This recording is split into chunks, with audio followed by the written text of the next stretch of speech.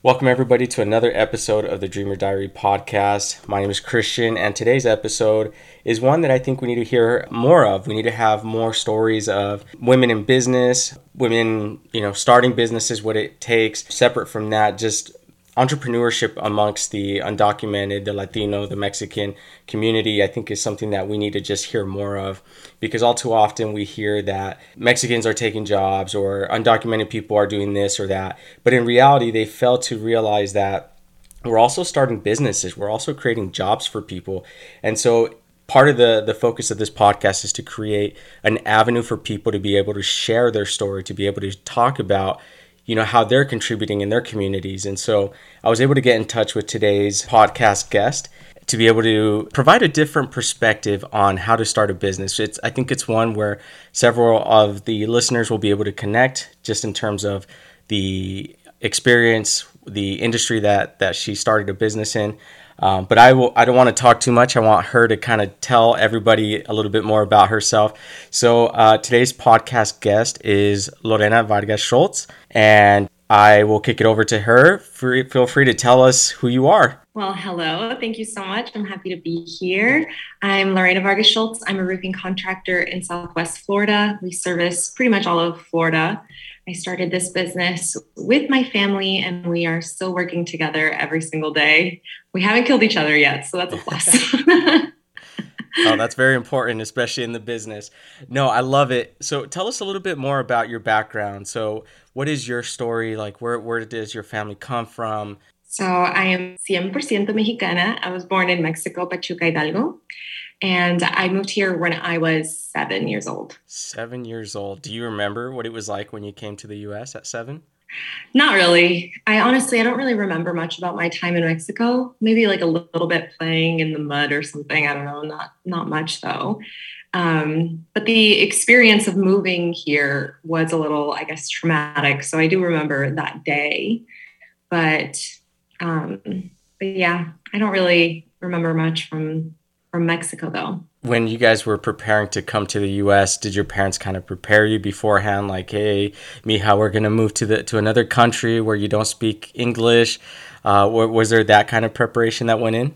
I don't think so. I don't remember that, but my dad actually moved here before we did, like my mom and I. So I would talk to him on the phone and I would ask him, what color is the sky over there? Is the water blue? Yeah. You're so far away. What is it like over there? So I guess I kind of knew he was very far away, but I didn't understand that maybe we were leaving everything that I currently knew at the time for a whole new life. Wow. And was it just your parents and yourself, or do you have siblings? Did they I have a sibling now. My brother's 10 years younger than me. But at the time, it was just me and my mom that came, and then my dad was already over here. Okay, so it sounds like your dad was kind of, preparing the way for you guys to land here. And so when you came to the U.S., you were 7 years old. Where exactly did you guys land? Oh, that's a good question. I don't know, somewhere in Texas. I have no idea. But then we ended up living in Dothan, Alabama. So I kind of grew up in Alabama for most of my younger, formative years, I guess. And what was it like living in a place like Alabama that has traditionally been more anti-immigrant than pro-immigrant? What was that experience like for you? It's so interesting because now I live in Florida. I came to Florida when I was in high school and college, and I saw more of that here in Florida. When I was in Alabama, I don't know if they just hid it from us in elementary school or they didn't teach it to us. Like even the history books, we didn't learn much about slavery, which is crazy. But I didn't feel that when I was there. Everybody was friends with everybody. There were Hispanic kids, there were Black kids, there were white kids. It was just a whole bunch of kids. And I didn't really feel that until I came to Florida. So I don't know what that says about Alabama, but I had a great experience. That is so interesting. I mean, I've never personally been to Alabama. I've heard, both great and, not so great things about it. So it's interesting that you have that perspective. And I guess that leads into one of the questions that I wanted to ask you, which is, so growing up in a place like Alabama where, being undocumented may be kind of a negative experience for others. Did you feel like you had to hide your status, or were you kind of open with your friends about the reality of what you were living? Well, I didn't know. I didn't know at the time because I was, in elementary school, middle school. I was just running around with the kids. So that information wasn't known to me. And I didn't really see us as different than, my neighbors or my friends' parents. We were all kind of just working class and everybody worked normally and everybody, I don't know, it was just like a normal kids running around. I didn't know. I actually didn't know until I was applying to go to school for college, for university. So I kind of was, I don't know, sheltered from it. I didn't even think about it. So, okay, so you found out when you were applying for college, and did your parents tell you, like, you know what, mija, sorry, you can't apply because you don't have papeles? Or did you have an experience like mine, where my experience was, I didn't know, like, my parents tried to shelter my sister and I from the undocumented experience by telling us, like, hey, if anybody ever asks you, just tell them que eres de aquí, right? You're from here. And if anybody tells you, like, oh, well, where's your family from? Like, just say, oh, you're from Mexico, but, like, you grew up in California or something like that. Mm-hmm. And so my parents would kind of tell me these little things to kind of, over time, get me to believe that I'm from here, and then not having an accent when I speak English, having a gringo accent when I speak Spanish, but when I speak English, making myself seem more like everybody else was kind of, I guess, like a shield, so to speak.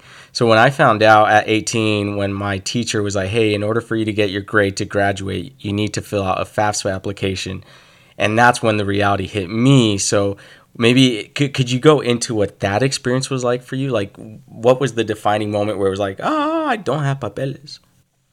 It was then when I had to, you're right. It was like I was in high school. The guidance counselor was telling us, we've got to, well, obviously they help everybody, right? They help everybody fill out some forms. And I didn't have the necessary information. I didn't know my social security number. I didn't know, I didn't have a driver's license. I couldn't get a permit. So whenever they started asking for those things, I was just like, yeah, sure. Let me go ask my parents. And when I took the information home, my parents were like, so you don't have that. And I was like, well, what do you mean I don't have that? And they were like, well, you don't have one. And I was like, well, what do you mean? Like, I kind of knew about our situation, right? Because like you said, they kind of say these little things or maybe you tell a couple lies to the family friends, you kind of, I'm just like, whatever, I guess. Yeah, we do. I don't know. It didn't affect me much. And then once it actually became something real that was holding me back from my next step in life, I was like, what do you mean I don't have that? And I'm not going to get it. And I'm not going to have this opportunity. So it really I've always been a little driven, but it really put a fire under me that I was like, no, I'm going to figure this out. So after that, I actually started looking for grants. I knew that there were, scholarships that you can get as undocumented. I knew that there had to be something that I had, I had to have something to grab, and I have been a musician for a long time. And one of my teachers told me that I could get a full scholarship if the school sponsors me.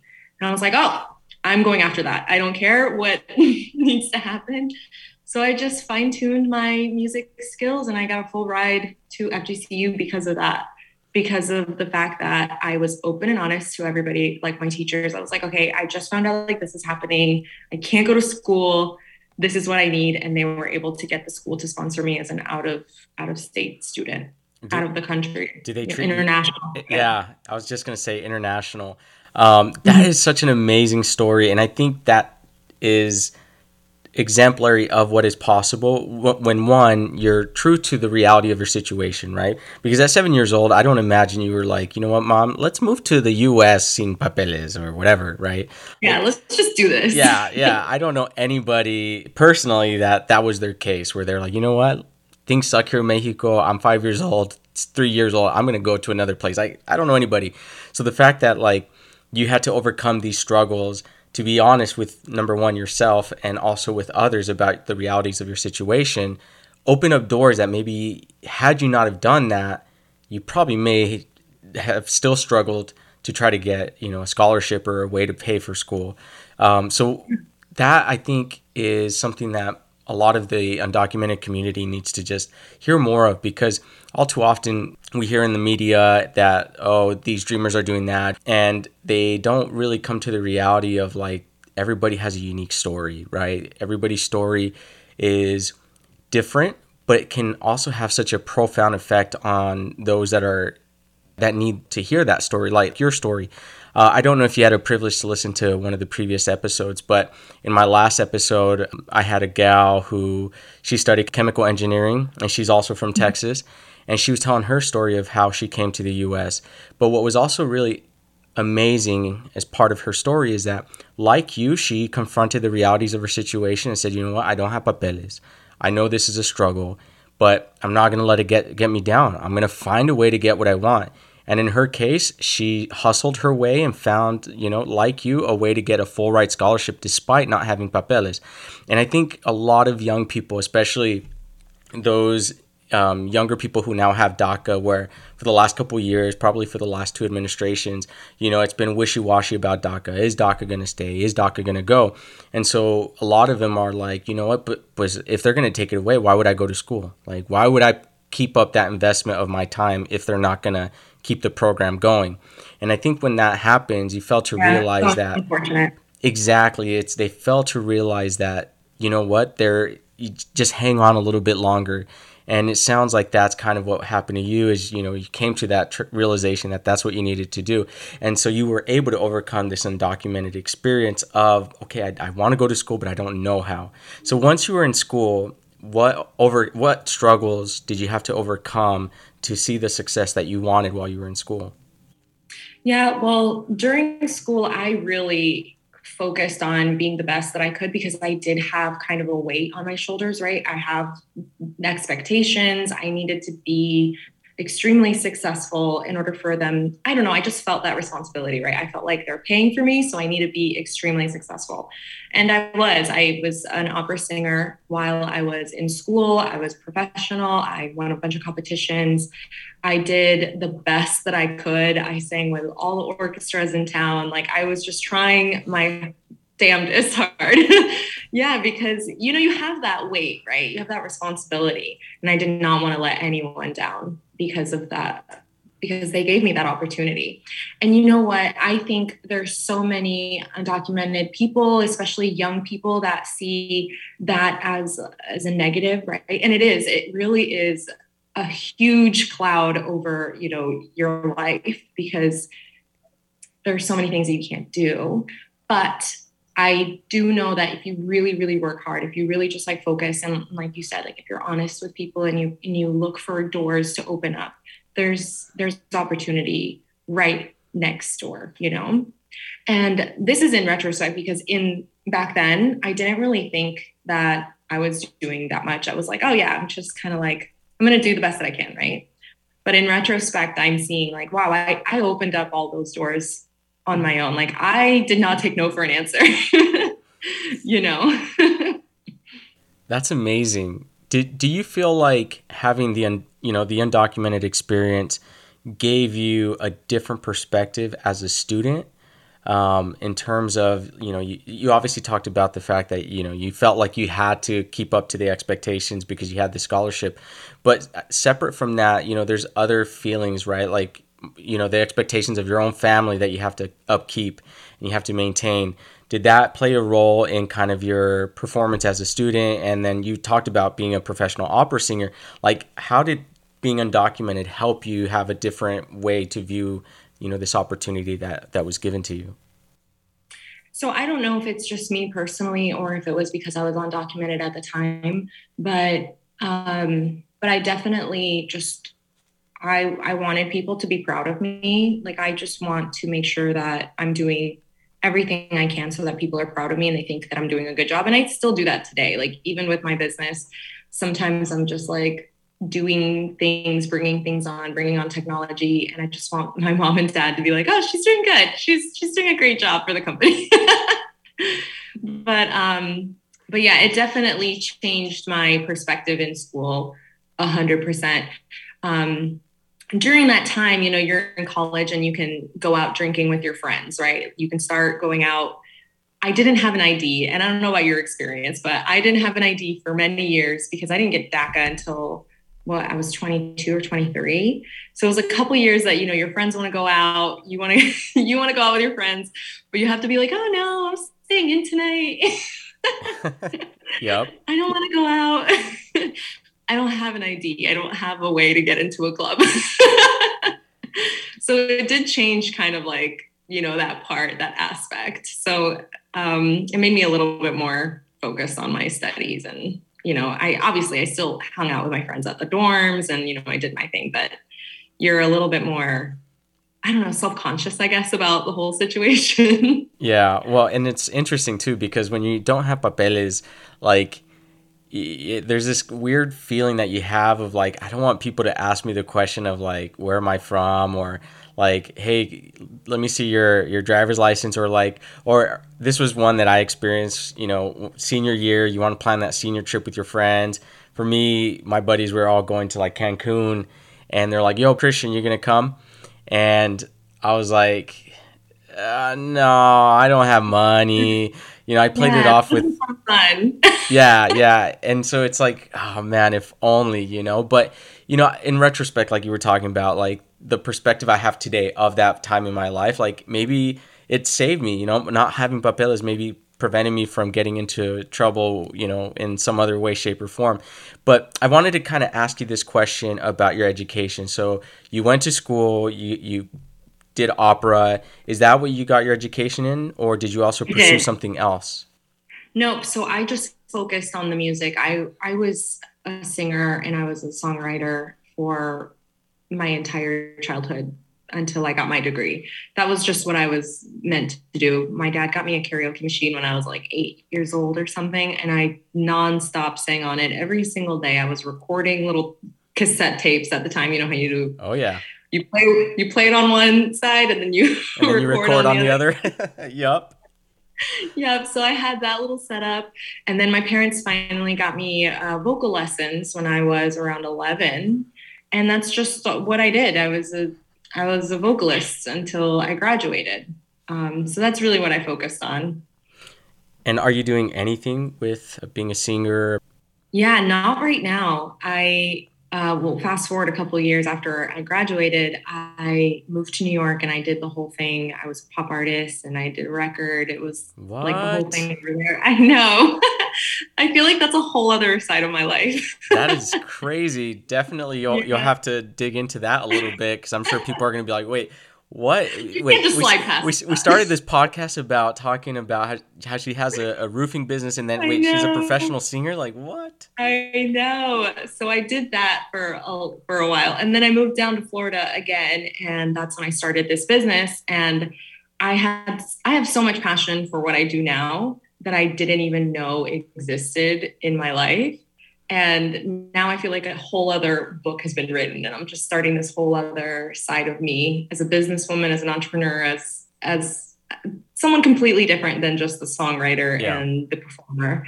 So yeah, so now I'm not doing anything at the time, but I eventually I'll get back out there and do some opera stuff. I live in Naples and there's a bunch of old people here. They love opera. So I'll eventually get back into it. So it sounds like you're in a good place there. Yeah, yeah. So, okay, so you made that transition in your personal life. School's done. I got to get a taste of the professional singer's life, close that chapter, and then now you're in Florida. You're trying to figure out, you know, life and how to move forward with it. But then this opportunity to, you know, start a business with your family. Can you talk about what that was like? Had your family already been in the roofing industry, or did you guys just one day, you know, sit down and be like, you know what, I think we should try to pursue this? No, yeah. So my parents have been in the roofing industry for as long as I can remember. That's how they got me through school. That's how they got me, you know, and my brother to have a normal life. They really worked really, really hard. And I saw my dad kind of not struggle, but you see your parents work for other people, right? So he worked for other contractors. He was a subcontractor at some point. He really worked really, really hard. And every company that he worked with, they multiplied, they grew exponentially in the time frame that he was working with them because he was such an asset. I saw that value in my father. And when I was moving from New York to Florida, I didn't know what I wanted to do. I wanted to either move to Miami and continue pursuing music, or I wanted to move over here closer to my family. But there isn't that big of a music scene in Fort Myers for pop music. It's more of opera, classical. So I wasn't sure where I wanted to go. And my dad suggested, well, we could start a business together. We could do something with the roofing experience I have. And I initially thought, okay, that'll be fun, like as a side thing. I can do it as a side thing. He can do it as a full-time. He can run it. I'll just kind of cooperate with whatever he needs at admin, help out. And I took on this role that I was like, okay, sure, I'll start the business. I'll do everything from beginning to end for admin. You'll just help me with the part that I don't know, which is production. I don't know how to put on a roof. I don't know how to get the guys to go put on a roof. I don't know that part, but I can help you in sales. I can help you in management. I can help you in finance. I can do all that other stuff. And as we got deeper into the process of opening up the business, I took more ownership of the business. And my parents were like, if you want to do this, run with it. And I said, I want to do this. This is so much fun. And we started the business in 2018, and I have not looked back. We have grown so much. We've got, our crews that are loyal to us, it speaks volumes. I know how to put on a roof. I've done all my research. I have my license. I've actually put roofs on. And it's just been so fulfilling and such a great experience to be able to work with my family and provide a really good service that is completely different than anybody else in the industry. And I didn't even know I had that passion within me. I didn't even know I had that drive for a business or something, So it's just been incredible. That's amazing. Did you feel like at any point during this transition in your life, trying to start this business with your family and then eventually deciding, hey, you know what, this is what I want to take on for my own personal benefit. Yeah. What types of risks or fears did you have to overcome to jump into this decision? Well, it was a lot of fears. I was young. So I was like 27 when this was happening. And to me, that's pretty young, right? But That's at the time, young. right, I felt, you feel like you're not good enough. You feel like, oh, I don't know enough. How am I going to start a business? How am I going to have enough money? There's just a lot of things there's a lot of fears. But we were able to overcome those just by the fact that it was a team that I had next to me. So I wasn't doing it by myself. I had my mom, I had my dad and my brother to really put in time. And you put in money because we all quit our jobs. We all quit everything that we were doing for income. And we decided to do this full time. And with the four of us actually putting in all of our efforts, we were able to have profit the first year, which is, well, we didn't, I don't know if we made like a lot of profit, but we were break even, which is, we were like, all right, we made it. We were able to eat. So there's a lot of fears on that, but the fact that I had a team, I think, was able to give me the strength and confidence to be able to do it. That's amazing. Did you feel like, as a woman going into the roofing industry, and I guess by extension the construction trade as well, do you feel like you had to overcome additional barriers because you were trying to take on this leadership experience and role in this type of an industry? Oh yeah, big time. So even to this day, sometimes I still struggle with the fact that I am the leader of the company and I've got a lot of men under me. It is, it's pretty hard to seem like they want to listen to you or they want to hear your ideas. But even early on, when I was out trying to sell to my customers, I'm pretty savvy, so I learned everything that I needed to know. I had all the facts, I had all the information, and still people, customers, people that I would meet out, they would look at me and be like, this girl doesn't know what she's talking about. So I did kind of have to have the support of my father with me for a lot of sales for a while until I got a little bit more well known. So now people know our company, they refer us out, and they trust that I know what I'm talking about, I guess. But I've had to do a little bit more research than most people. There's a lot of guys that I meet that are actually selling and they're successful and they don't know what they're talking about. So I've had to do, you have to go above and beyond for. Yeah. I have to have engineer reports behind me. I've got to have, I know exactly where to find it in Florida statutes. I know law. I know Florida code. I know, you know what I mean? You have to kind of take it a step beyond as a woman in the construction industry. What would you say to other women who maybe aspire to do something like you and join, take a leadership role in an industry that's heavily male dominated? Oh, yeah, I would say go for it. It is so fulfilling of an industry as a service industry, as you actually see something happen, right? It's not an imaginary thing. But if you're a woman and you want to get into this business, I say just do it, stand your ground, learn as much as you can, and make sure that you have a really good team that supports you and believes in your vision. And in your experience, you said you had your dad help you. Did your mom play a role in kind of helping you fall into a comfort zone in this position? Yeah, well, she's always been my emotional support. She's always a huge, the biggest cheerleader on my team. But she does all of our billing and our invoicing. She does most of my finance. And she has just been, I share an office with her, but she has been, that shoulder that I cry on, that I lean on. If there's a problem, if there's anything, I'm always going to her and I'm like, hey, I need some advice. So she's been, I mean, you speak Spanish. She's always been like, ponte chingona, ponte bien chingona. And I'm like, okay, I got this. Exactly. That's what I think is so beautiful about your story, working together with your family. I mean, obviously families, are what they are. There's good experiences and bad experiences, but I think it sounds like, and you can tell me if I'm wrong, but it sounds like you guys have found the right balance to find harmony in your business.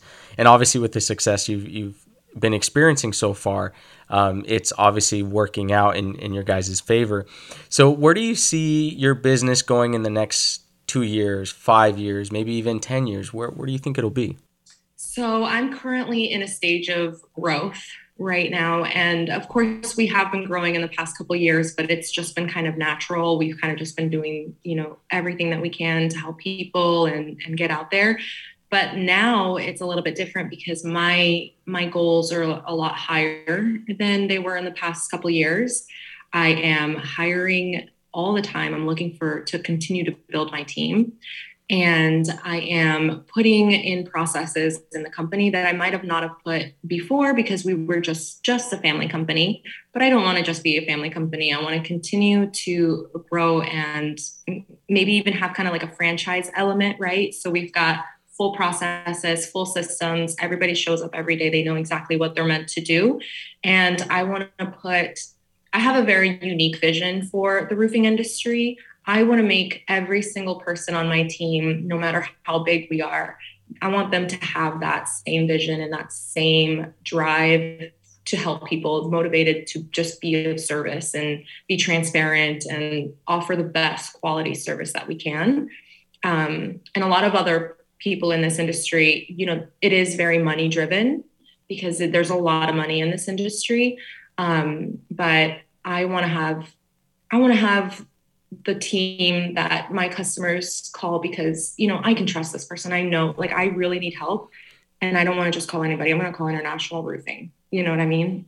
So I that's what I'm trying to build for the next couple of years. Do you foresee your business going outside of Florida in these expansions? Yeah, eventually I'm thinking that's more of like the 10-year plan that will have more branches outside of Florida. There's a lot of cities that are growing right now that I would like to eventually get to. But definitely in the next 5 years, we're planning on having at least 2 or 3 branches in the state of Florida. That's amazing. I think you guys should continue to do what you're doing and keep, promoting your business. And that's what I think is really cool about what this podcast has given me is it's given me an opportunity to tell people stories. I mean, really, it's you guys telling your stories. I'm just sitting back enjoying the experience because one of the things that I think is beautiful about the different stories that I've had so far. I've had Carlos, who's the first DACA student, DACA dental student at UCLA. I had my friend Joaquin, who's the first DACA medical student at the University of Utah. And just all sorts of different stories that are being told. And I think what is empowering about, a story like yours is that you overcame a lot of adversity, and not just you, but it's also your parents. You said that your mom helps you with the finances.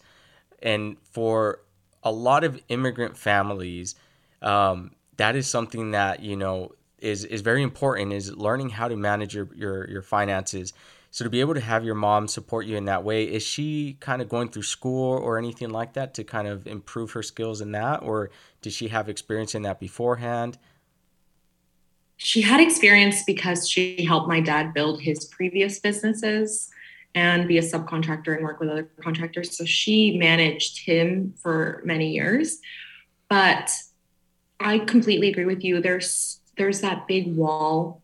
Sometimes when I talk to my mom and I want her to learn something else, she's like, "Oh no, but I don't know, and I don't know English, and I don't know." Like, she knows English, she knows how to do all this stuff. Like, don't hold yourself back. So it's just really funny how like we both, well, pretty much everybody in my family, we all have our doubts, and our fears for ourselves, but we each push each other to continue learning, to continue growing, to continue, stepping forward. And my dad always says, next level. What's the next level? What do we need to do to reach that next level?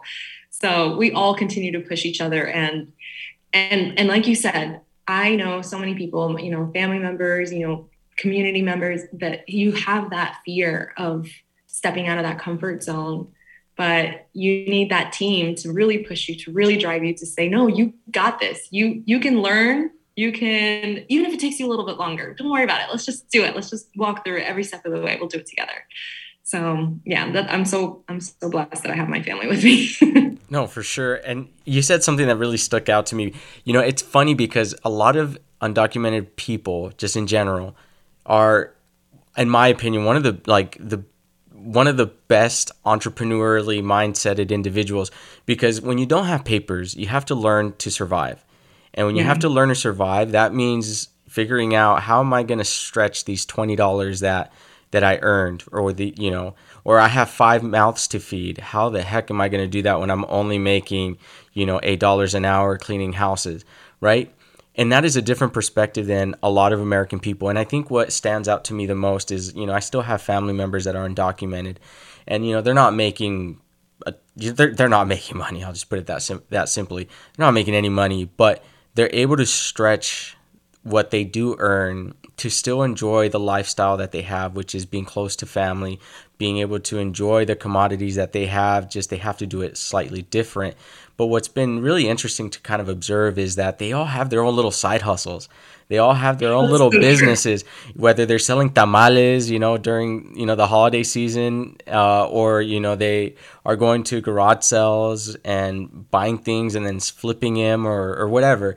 They're always finding ways to hustle, and they're always finding ways to make money. And so the thing that I always tell people when I start hearing these stories is like, well, why don't you make it an actual business? Why don't you actually just make it happen, so that way you can increase your profits and increase your opportunities? And a lot of times the biggest thing that I hear from a lot of people is que no tengo dinero, or I'm afraid, or no tengo papeles y me van a encontrar, right? Like, and there's a lot of truth to that, especially for people who, are the older generation of undocumented people. There's that fear that's deeply ingrained, and it's hard to overcome that. But I think you said something that helps to overcome that, and that is having a strong support system. Because I think when you have that strong support system, you can feel like you can tackle anything in the world, regardless of what it is. And to hear that that's exactly what's going on with your family, you guys are sharing that vision of the business, where it's going to take you guys. I'm sure, your parents, still probably, and I don't know their status as well, but it sounds like, thinking about undocumented concerns are probably not at the forefront, especially when they have a thriving business. And I think that's what your story really resonates with me personally. And I hope it resonates with the listeners of this podcast as well, is that you could do anything that you put your mind to. Like I know it sounds cliche and we hear it all the time, pero sí se puede, right? We can do it. And we just have to overcome these fears, this imposter syndrome, that, they're not going to take me seriously. No, yes, you just have to believe it. And that, I think, is where, as a community, we need to do better at. We need to continue to support each other so that we can empower women. I am a firm believer in, supporting women-owned businesses. I think that, there is just a interesting perspective that is provided to the various industries of the friends that I know that are women that have started businesses, is they provide a service where their competition just can't keep up, and that's why I feel like we need to have more women in, not only in the construction trades, but also in finance. Like my friend that I had earlier in my podcast, she is like you, living in Florida, but she's hustling and she's killing it in the finance game. And so it's just like, why can't we do more of that? Like, what's keeping us from doing that? And I guess I'll ask this question based off that is, why do you think it's important for undocumented women specifically to start a business? And how can they go about it, in your opinion? Oh, it is so important because we have such a unique view on life that not a lot of people, it's a very, very small percentage of people in the United States have. We, not only do we have this, like, wherever you come from, because I'm sure undocumented people are from all over the world, but you have this other culture, right, in the back of your mind. And then you've come here and you've had to overcome every single obstacle from elementary school all the way into college, every single obstacle. You are a go-getter, no matter if you don't know, like, if you don't know it, that's fine, but you are, we are, right?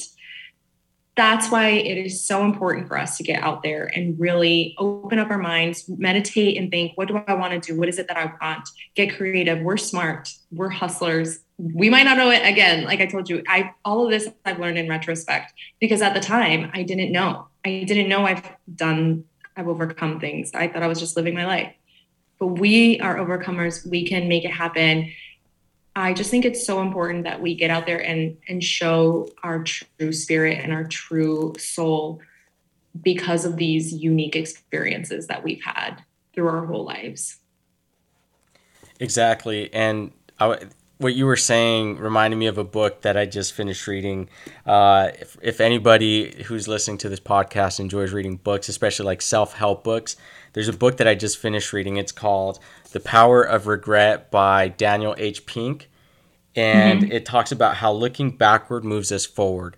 And it's really interesting because you were talking about how, in retrospect, you now have a different perspective of, how life played out for you. And this book is really interesting because it talks about how all too often we have these different types of regrets, right? Where it's like, oh man, I should have done this or I should have done that. But it talks about how you can utilize those feelings to overcome them first off, but then use them to propel you where you want to be in the future. And I think that's so important. So if anybody's listening and is looking for a good book to read, I highly recommend that one because, again, it'll change your perspective on regrets, but it does it in an inspirational kind of way. And it talks about it. So they did a survey in this book where they surveyed about 4,000, 5,000 people, something like that. And what they ended up finding out was that it was like 78, 80%. It was really high. The number of people that had a regret of, I think it was not taking a risk, not going forward with an idea, and now looking back in life, they wish now they can't for whatever reason. And that's what I think so many of our undocumented friends, regardless of where they come from, maybe is, they're like, oh man, I should have done that when I was younger, or I should have done that when I had X amount of more money. And the reality is it's never too late. Like, if you realize that this is something you want to do, if your spirit tells you, hey, like, I want to start a business, I don't know, cutting dogs' hair, like, if that's what your spirit, what you feel inside is inspiring you to do, like, go do it, why stop yourself? And I think that's what really I hope this podcast really does, is I hope it inspires people, whether you want to go to school, start a business, but better budget or manage your finances. Like, it's fine if you don't have papers, or if you're a DACA person, look, it's okay. That's just a small hurdle that has to be overcome. But hey, it's not impossible, right? You just have to approach the game a little differently. And that's why, like, your story, Lorena, is so inspirational for many reasons. And I would not be surprised if once this podcast airs, people reach out to you wanting to learn more from you, wanting to hear, the other part of your story that, we're just not able to capture with the time constraints on this call. Anyone wants to reach out, I'm available. Yeah, well, and I was just about to ask. So if people want to reach out to you to learn a little bit more, or to get your take on how to start a business, how can they reach you, and where can they reach you? So they can reach me via email. My email is Lorena, Lorena, at International Roofs, and that's a plural. So it's ROOF as in Frank, S as in Sam.com. And our website is internationalroofs.com. Check us out. You can find my email there too. And do you have any social media handles that they can look you up as well? I don't anymore. I do have like when I was a singer, I have Music by Lorena. You guys can check out some videos there. I haven't updated it in like 3 years or something. But no, I don't have social media anymore. Got it. No. I think when I talked on Facebook, so they can find me on Facebook. Okay, awesome. Well, on that note, thank you, Lorena, for joining us on today's podcast. Your story is amazing. I hope that it inspires people to want to be like you and start a business. And more importantly, I think hopefully it inspires women who have a great idea and, are holding themselves back for whatever reason. I hope that they use this podcast and your story to push them forward to start that business, to pursue something risky that could have a better return than not doing anything. I'm so sorry about that. I'm not sure if you could hear that. Yeah, no worries. It's okay. Life happens. We get it, And on that note, thank you again, Lorena, for joining us, and we'll catch everybody on the next podcast. Thank you so much. It was such a pleasure. It was so much fun talking.